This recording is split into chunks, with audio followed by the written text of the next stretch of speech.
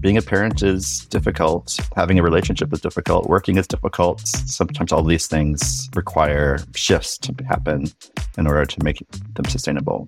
Welcome back again to Startup Dad, the podcast where we dive deep into the lives of dads who are also leaders in the world of startups. I'm your host, Adam Fishman. And in this episode, I had the pleasure of sitting down with Buster Benson, Principal Product Manager at Medium, founder of 750 Words, and best-selling author of the book, Why Are We Yelling? The Art of Productive Disagreement. Buster and I talk about a lot of things. The decision behind joining and leaving several companies in pursuit of being a better father, and more focused as a dad. Starting a family while being broke with no health insurance, home birthing, having a kid who doesn't sleep for more than 30 minutes at a time, and more. One topic we go really deep on is Buster's separation and eventual divorce from his partner, how to talk to your kids about divorce, and how he's managed through it while maintaining an amicable relationship with his ex and connection to his kids. Buster is an incredibly thoughtful and caring person, and I'm really glad I got the chance to have this candid conversation with him. I hope you enjoy it.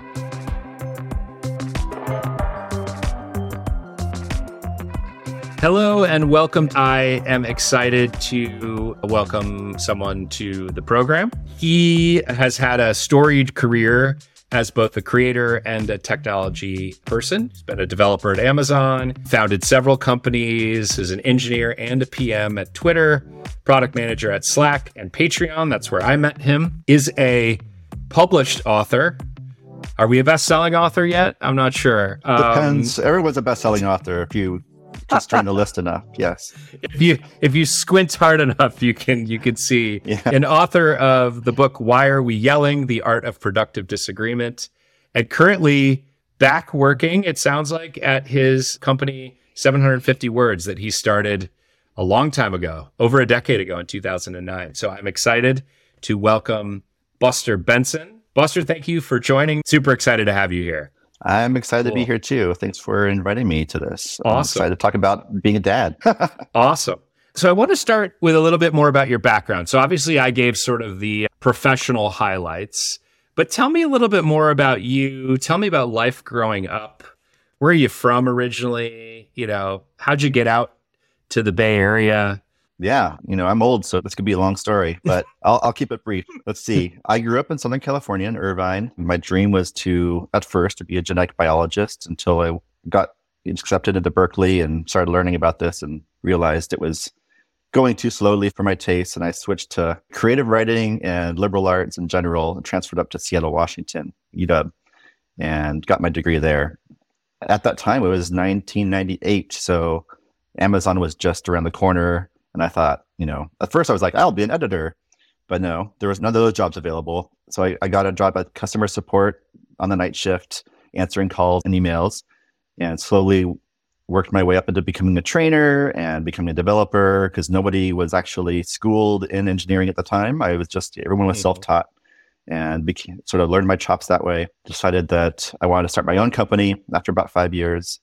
Started a company called Robot Co-op, which had a couple websites, one of them being 43 Things, which is about making a list of your goals and sort of creating a community around goals. It was early blogging days, so everyone just this was like a way to fix the blank slate problem of not knowing what to write about on the internet. It's like we can write about what we want to do with our lives. And hopped from that to, I started an art gallery in a bar in Seattle. That was my first attempt to escape the tech world. I was sort of burned out, but then realized that was even harder than what I had been doing. Went back to doing easy startups, had a couple more. Then I had my first kid. It was 2010, and I was exhausted. We were super poor because had no health insurance, no income for many years, and decided to do a regular job with health insurance. So came down to San Francisco, worked at Twitter for 3 years on the analytics team, and built a team there to sort of help small businesses become better at using Twitter, learning about what works and what doesn't work. And then went to Slack, where I built the platform team there. And so I really love these early companies, really like being involved in both building the product and building the team. And then went to Patreon for a bit and sort of came to a head with having another child, having a book deal, and having a full-time job, and trying to like figure out what do I want to do with my life. I had my second sort of like realization that I should maybe simplify, and left Patreon to finish the book and raise kids. And then luckily, maybe not luckily from most perspectives, but when the pandemic hit, it sort of gave me time to refocus on family, on like working, from home and building on smaller businesses like 750 words that have sustained me. So, the arc of my career has really been sort of this pursuit of trying to use technology and trying to use what we know about the world to like improve lives, improve my life, improve other people's lives, whether it's through like working better or expressing yourself better or like making a living off of what you're doing. These things are all sort of what has been driving me towards something. And that's where I am now. I don't really know what is on the horizon, but doing my best to just like keep it all together. I think we all are. It's funny that you've gone through these cycles of like kind of running towards technology companies, running away from technology companies, like a few sort of cycles. Really interesting what you said about when you had your first kid and you had no income and no health insurance and you were really poor living in Seattle. A couple things that I'm curious about is tell me about the decision to start a family, or maybe there wasn't one. Sometimes that happens too. Mm-hmm. And then also, what was it like not having an income, health insurance, and raising a small baby that needs so much of those things? Yeah. It's interesting because I actually never wanted kids. When I was growing up, I thought having kids was like giving up. Like I'm going to pass the buck to the next generation. I'm not going to do anything good with my life, so I got to make another generation. Hopefully they can. That was like my ignorant, youthful perspective on this. But, actually what ended up happening was, until I met somebody where the idea of having a kid became possible, as soon as that happened, it was an instant switch. So I was like, oh, never mind. This is another challenge. It's not the end of ambition. It's the beginning of sort of connecting myself to the world in a more holistic way, I think. And so it was like a conversion for me moment where I was like, oh yeah, it's not what I thought it was. And so we did plan to have, I got married in 2008 and our first kid was born in 2010. And so we were planning it. And yes, like you said, I was working, on my own company at the time and my income was really low, had no health insurance. And so when we decided to have a child, the question was like, well, how much is it going to cost to have a child? Yeah. And actually, that was an instrumental part of deciding to at least try to have a home birth. And because a home birth in Seattle, you hire a midwife and a doula, and you can do it for under $10,000, like to have a home birth. Like going to the hospital is, at least $30,000. Yeah. So that was a big part of our consideration. Like he was born in the bedroom of the loft that we lived in at the time in Seattle. Luckily, no complications happened. Otherwise, we would have ended up there anyway. But yeah, we were lucky on that. And yeah, we embraced it at the time. Like it was, we're humans. We're made to procreate. Like hopefully, if everything goes right, best case scenario is that this is okay. And read a billion books about home birth and parenting and pregnancy, and felt prepared for it. And midwives and doulas are really great helps along the way there too. So yeah, it worked out. But yeah, the shock of like the checkups and all these things where you did have to go to the doctor, like $1,000 bill here, $2,000 bill there. Like the doctors don't even tell you that they're happening until you get the bill in the mail. That kind of stuff was a little bit stressful. And eventually that combined with the fact that like we were both working at the time, couldn't afford health, childcare, and the stress levels just started building on top of each other. And we realized like, why not take an easier path for a little bit? Yeah. Was your second kid a home birth too, or did you? Yeah. He was also a home birth.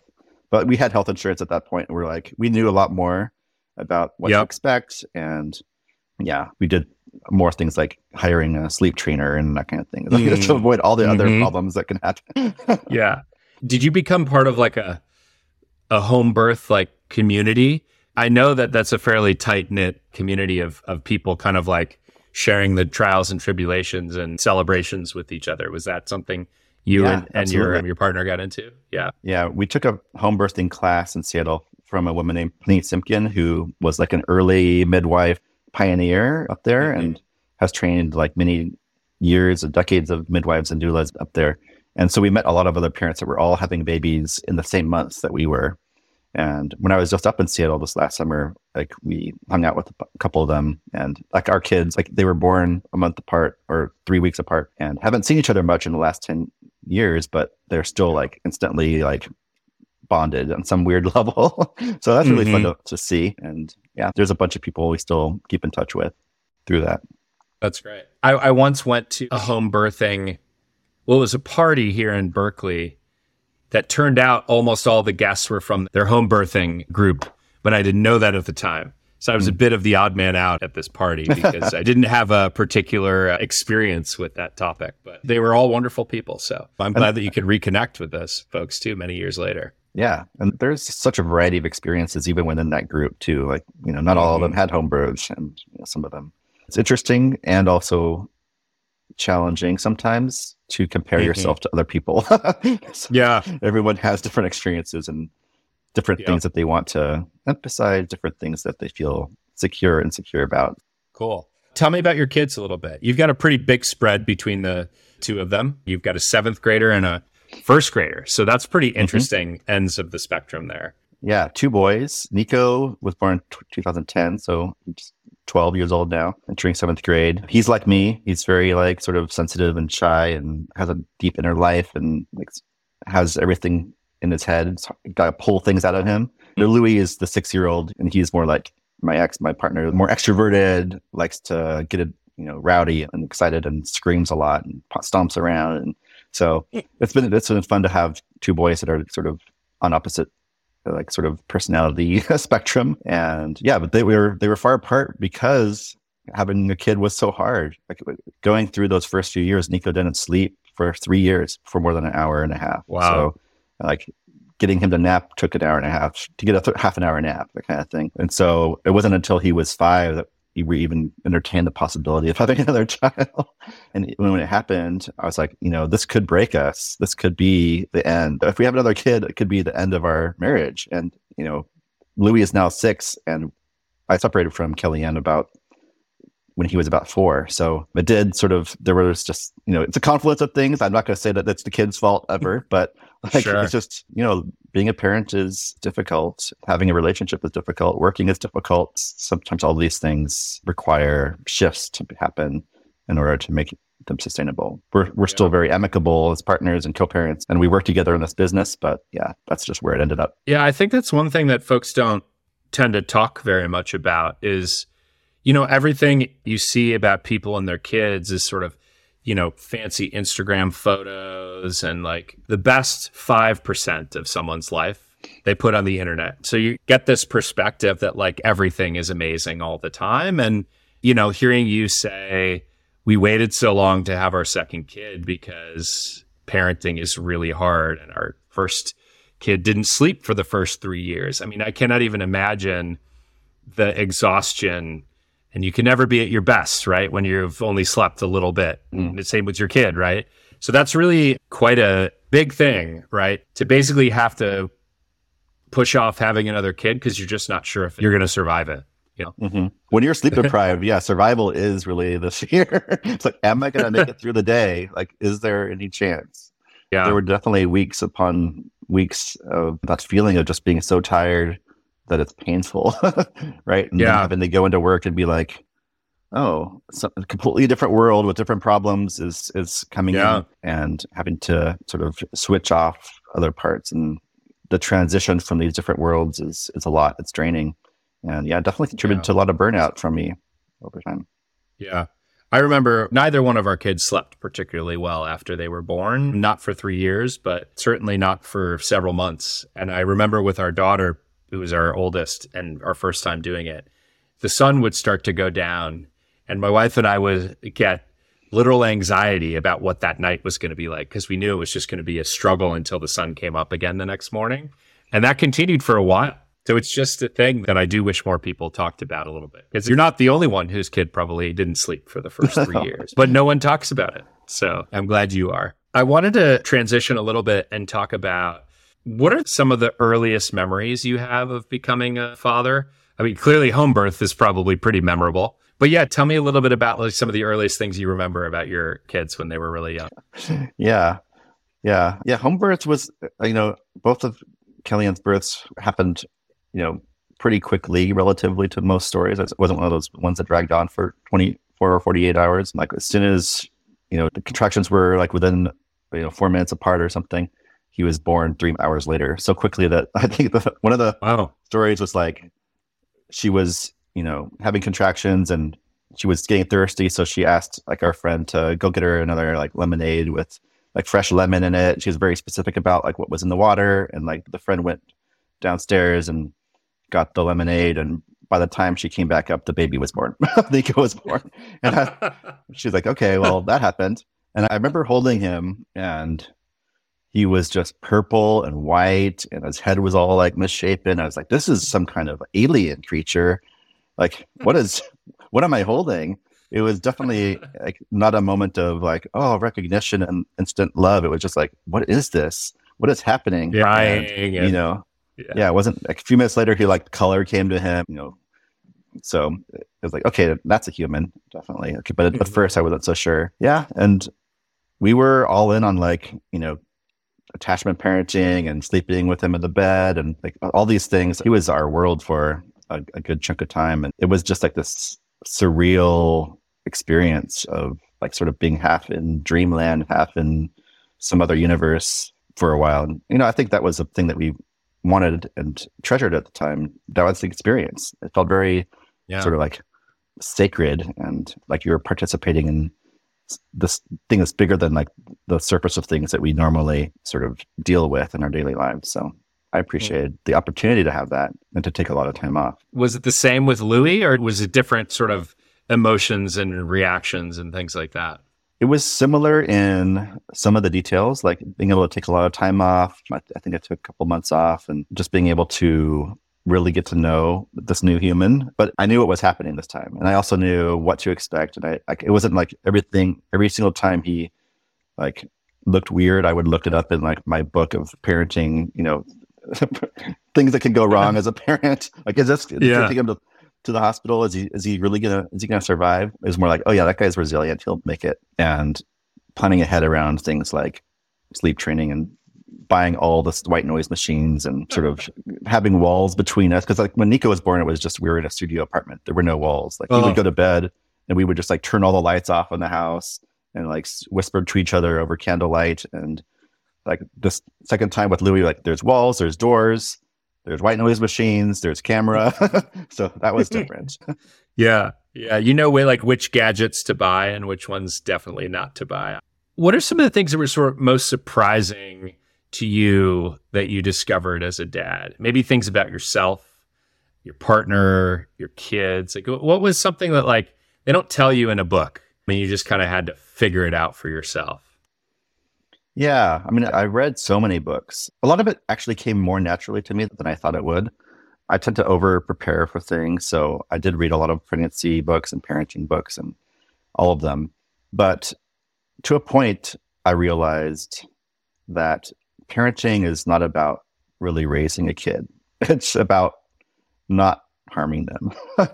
It's about creating a space where they can feel loved and supported and sort of acknowledged and seen. But you don't have to teach them much. Like they teach themselves almost everything. And that was surprising to me. It was like, I don't have to like have flashcards and sounds and like do all these things that these, parents tend to do, like to teach them things. It was more about like, let's expose him to things, watch them, sort of see what grabs their attention and let them process it and sort of let that happen. And that was a big relief for me because, well, I would have been fine with like the over-prepared, teach them everything kind of approach. But at the end of the day, when things did get difficult and burnout happened, like, let's just make sure that they feel loved, that they feel, supported, that they know that we're listening to them. And the rest is going to be fine. You don't have to prevent or accelerate or catalyze things. And as soon as I got into that mode, it's been a lot easier for me to do that. Yeah. It feels natural. It feels like I'm not studying for a test or anything. Right? I have to like be the best parent possible. That's interesting. I think it can be really hard because there's a lot of external pressure, right?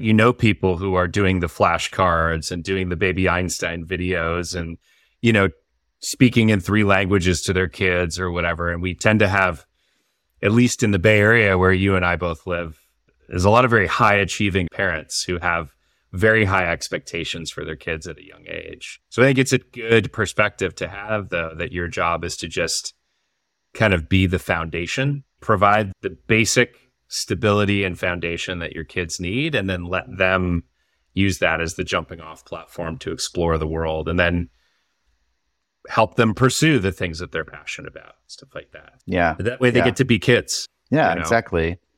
And the other thing is when a lot of the world is designed to address the anxieties of parents, like if you go to a doctor, you're like, I'm worried about this. They will supply you with new methods, new things, new medications, new strategies, forever. I think that the world is very supportive of that, sort of high achieving parent, and sort of letting go of some of that is sometimes nerve wracking, because you could be, what if I'm wrong? What if this is it? What if I'm actually neglecting them in some way?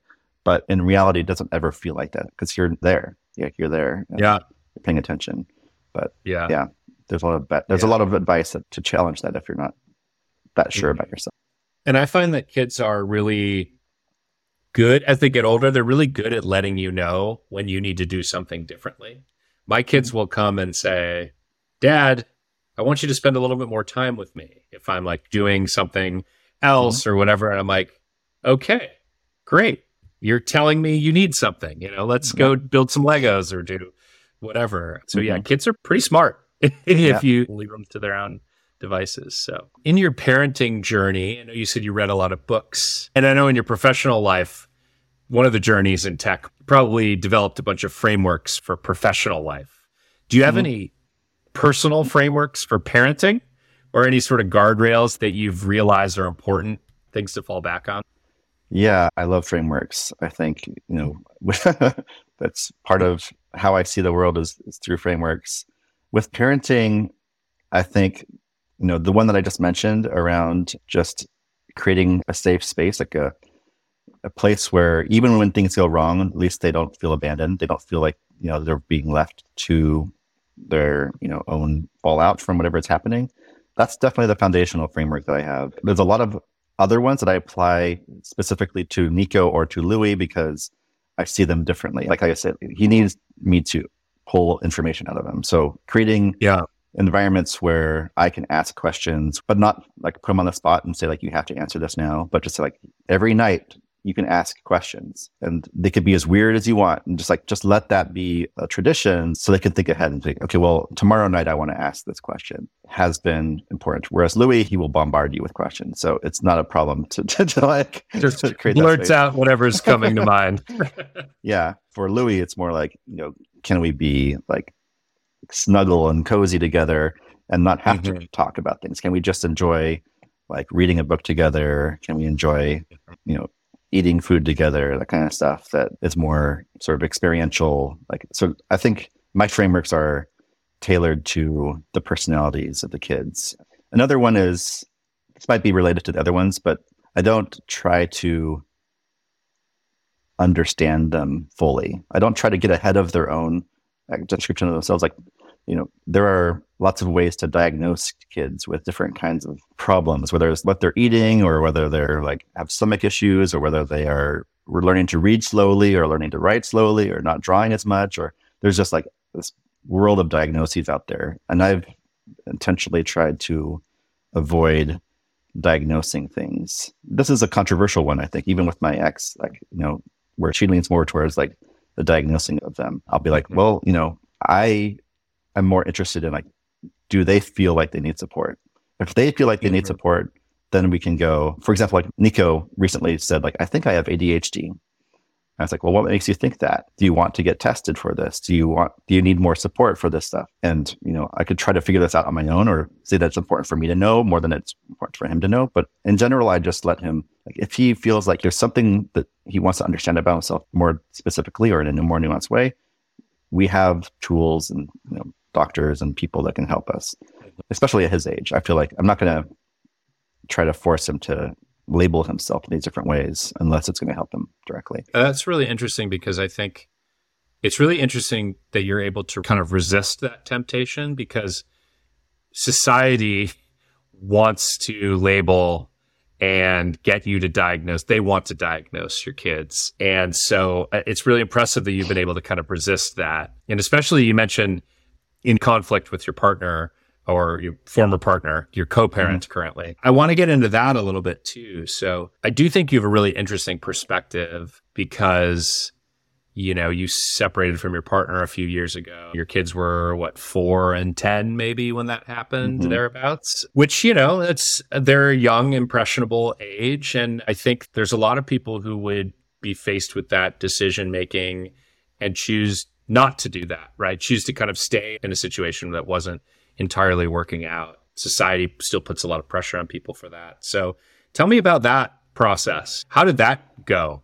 You know, up and down. It's definitely a roller coaster. Yeah. How bad. Yeah. So here's a part I'll tell. It's like, it wasn't a quick decision. I think even before, you know, Louis was born in 2016, we knew that I thought that there were possible outcomes that could lead this way. And, you know, when you're not sleeping, when you have another child around, getting out of this constantly reactive parenting tactical mode is almost impossible. So we had therapy. We had, you know, joint therapy for years working on these things. If we also have very different communication styles and tend to get in the same kind of dynamic that, you know, a lot of couples do. Like one person is avoidant, one person is anxious, and this sort of spins into all of your problems, all your challenging conversations and that kind of stuff.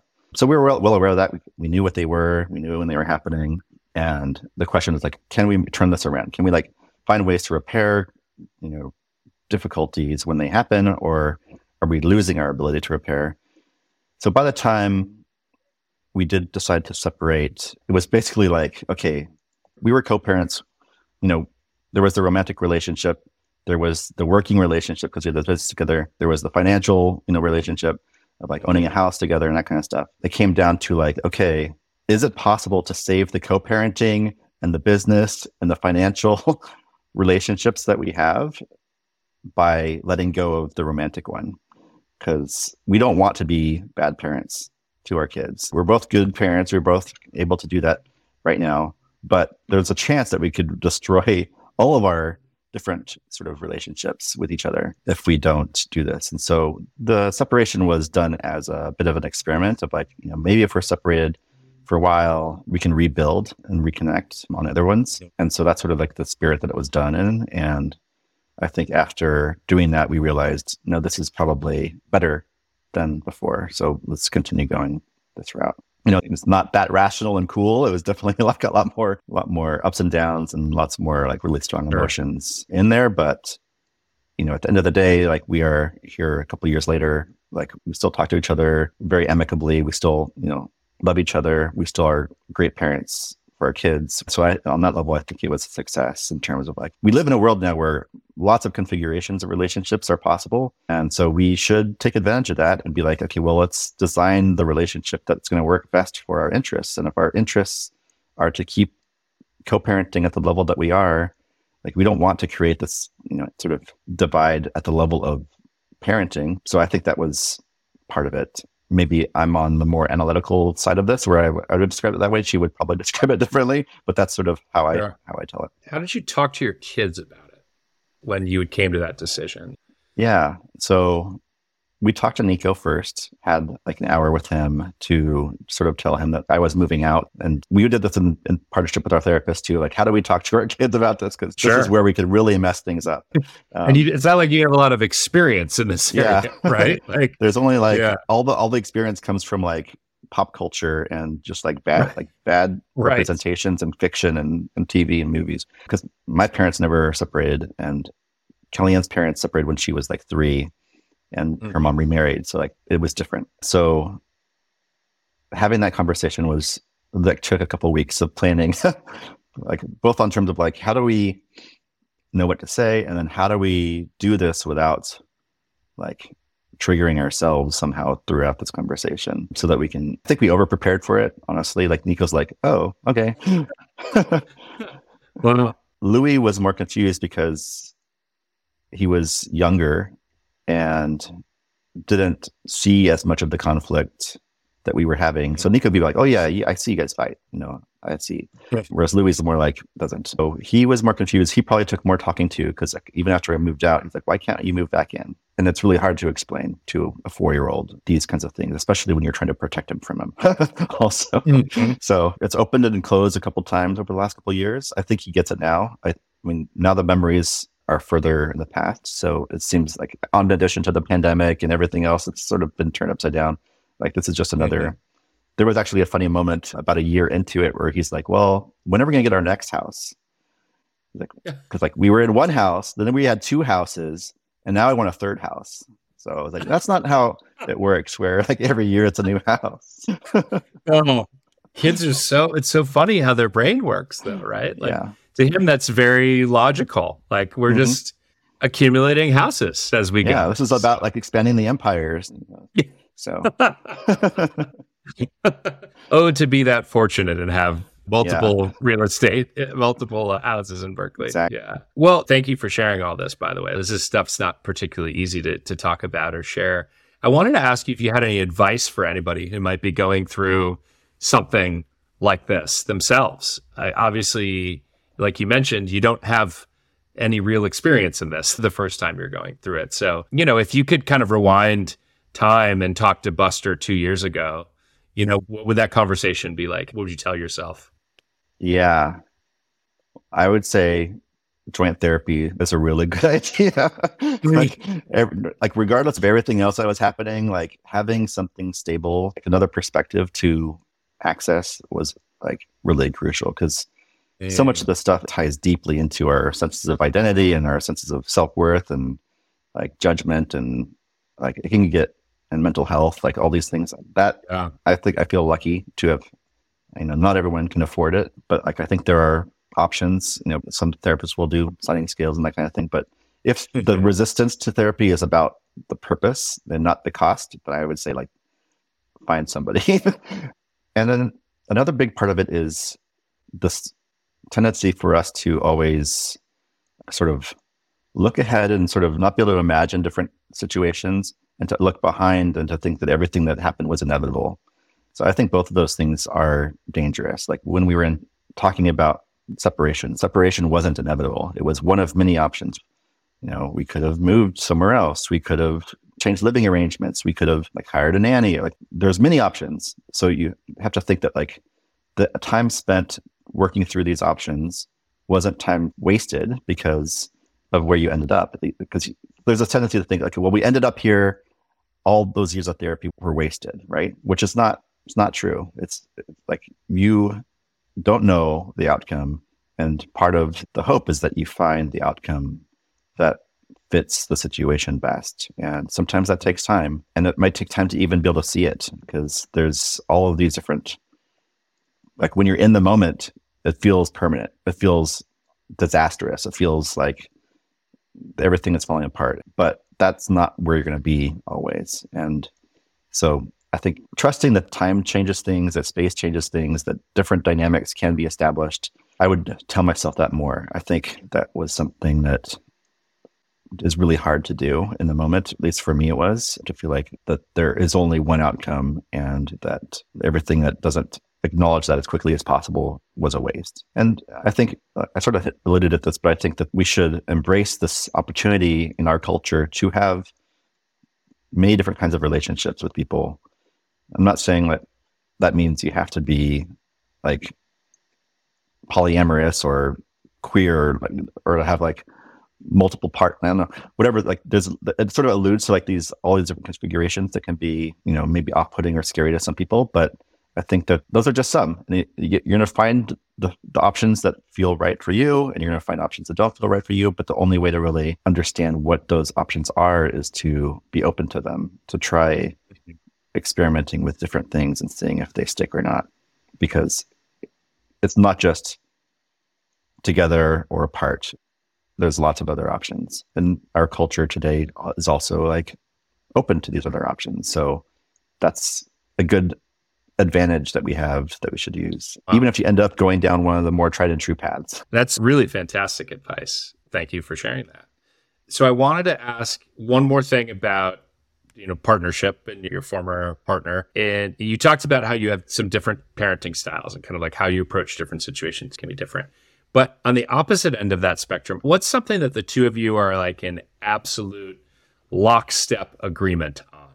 Is there something where the two of you have never deviated or never sort of disagreed on a particular aspect of parenting or approach or something like that? I mean, I think treating the children with respect and love, I think that's one thing, even a couple generations ago, that wasn't always the case. So I don't want to say that that's obvious. Putting the children first, I put the children ahead of my career in a lot of ways. I would never think that having a career was more important than being a good parent. And I think that my ex also believes that. Creating sort of an environment where they can explore things outside of their, this is like a very Bay Area thing, but not locking them into gender roles has never been an area of contention for us, because we're just I don't gotta figure it out. There's just way too many options out there. And the assigned gender role stuff is just very, I don't know, it never resonated with me. So why would I project this onto my kids? Yep. Yeah. So those kinds of things I think have always been pretty easy to do. Yeah. Being healthy, providing social, engagement. Yeah. Those are all, there's a lot. And I think that's always been, even in the worst of times, it's always been 90% of the things we agree on. It's the 10% that differs that, some of those might be deal breakers, but it's still only a small percentage. Yeah. You mentioned putting your family first, putting your kids first. I wanted to ask a bit about how you managed such a complex set of demands on your time when you were working at a fast-growing startup, trying to write a book that you had a publisher backing, right? That they had sort of optioned it or paid for it, trying to raise two young kids, trying to maintain a relationship with your then partner at the time. How did you do it? Or didn't you? Because I could see how overwhelming that could all be. I think I had to always remember that these were my choices, right? I made all these choices. I can change my choices, or I could choose not to. There were many times where I was like, well, I'm waking up at 6 a.m. every morning, making breakfast for kids, walking them to school, going to work, taking an hour and a half to get to work, working, coming back late after dinner, bathing them, reading to them, putting them to bed, having 15 minutes to myself, going to sleep, and starting the whole thing over again. And then when work becomes difficult, or, our partnership becomes difficult, or sleep becomes difficult, or there's fights, or there's, someone gets sick, or, anything happens and upsets this dynamic, and where are the resources going to come for that? And for me, the key thing is to remembering if something is wrong here, I can choose to change it. Right? The only reason I'm not changing it is because I think this is the best configuration. And so it came down to well, this isn't the best configuration. The best configuration is for me to quit my job, or the best configuration is for us to move somewhere where we don't have to, pay as much of a mortgage, or the best configuration is for us to get an au pair, which we did, or the best configuration is, there's just lots of things that can change. And so it's never helpful for me to think oh, things suck, woe is me. It's more things suck. What have I created for myself, and how do I get myself out of this? Yeah. Especially in a partnership, it's we created this. We can uncreate it. We can, we can change things. Can't uncreate a child, but yeah. It kind of got them for at least 18 years. So but we chose that. So we have to deal with the consequences of the choices we've made, and we didn't always know what those consequences would be, but we chose to allow consequences to happen. And I think remaining with that sense of agency of okay, well, however bad this is, we have the tools to hopefully try something else if it's not working. And maybe that allowed me to burn myself out more than I normally would, because I was well, I'm choosing this burnout, so maybe it won't, because kids change all the time. I always thought as soon as Louis passed a certain age, it's going to get easier again, and it has. But I didn't predict the pandemic. I didn't predict the other things that right. So it's just half of it is agency, half of it is being willing to adapt your plan when circumstances change around you. What's a mistake that you've made as a father? Something where you're like, in hindsight, I definitely should not have done that. Or Oh my something you God. learned. Today or Yeah. ever? I think even just saying that, I think is, mistakes are very common in parenting, right? Again, you're doing everything for the first time, right? You personally. So yeah, I love that today. Probably made 10 since this morning. Yeah. I think a lot of my mistakes are about trying to, I don't know if a lot of parents do this or not, but it's hard to model the brain of a child into your own head. So like when you're making decisions that impact them, it's really hard to know, like, where are they really? Like, what are they really feeling right now? And so sometimes I have a tendency to, especially with my older kid, to think he's more mature than he is. That he's not just 12, that he's 20 or something, and be like, okay, well, he still needs lots of physical affection.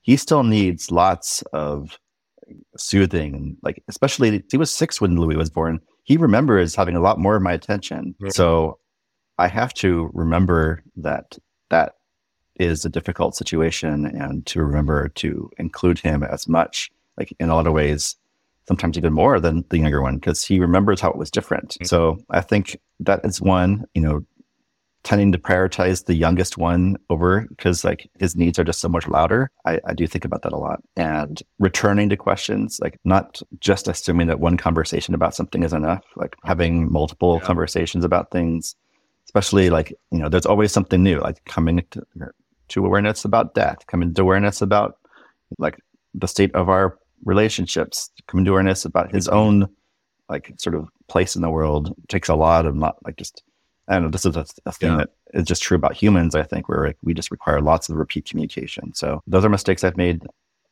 I think about,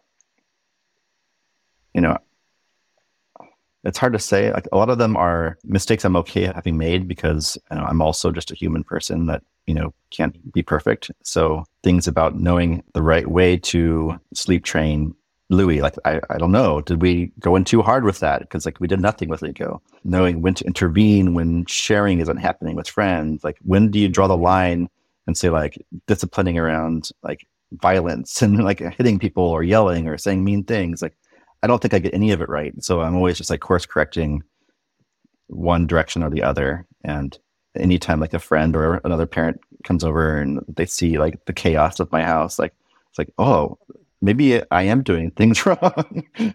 I gotta like rethink this. But it's more like mistakes of overcorrection or undercorrection. As long as I'm still trying to correct in the right direction, I give myself a break. But that's good.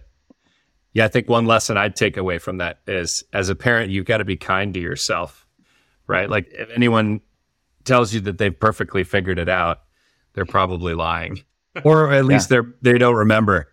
They don't remember, because it's very rarely perfection. So you have moments of it where you're like, wow, everything's working out. This is great. Yeah. And that usually lasts for a very short amount of time. Yeah. You just got to appreciate it and while it lasts. Yeah. Like, this is great. Okay, good. What's going to happen next? Yeah. All right. Well, this has been really fun. I want to get into our final, the rapid fire round, ask you a bunch of questions. Tell me the first thing that comes to your mind when I ask you this question. So try to get to it as quickly as can. Here we go. What is the most indispensable parenting product you have ever purchased? White noise machine. Oh, awesome. What is the most useless parenting product you've ever purchased? All those burp cloths, I think.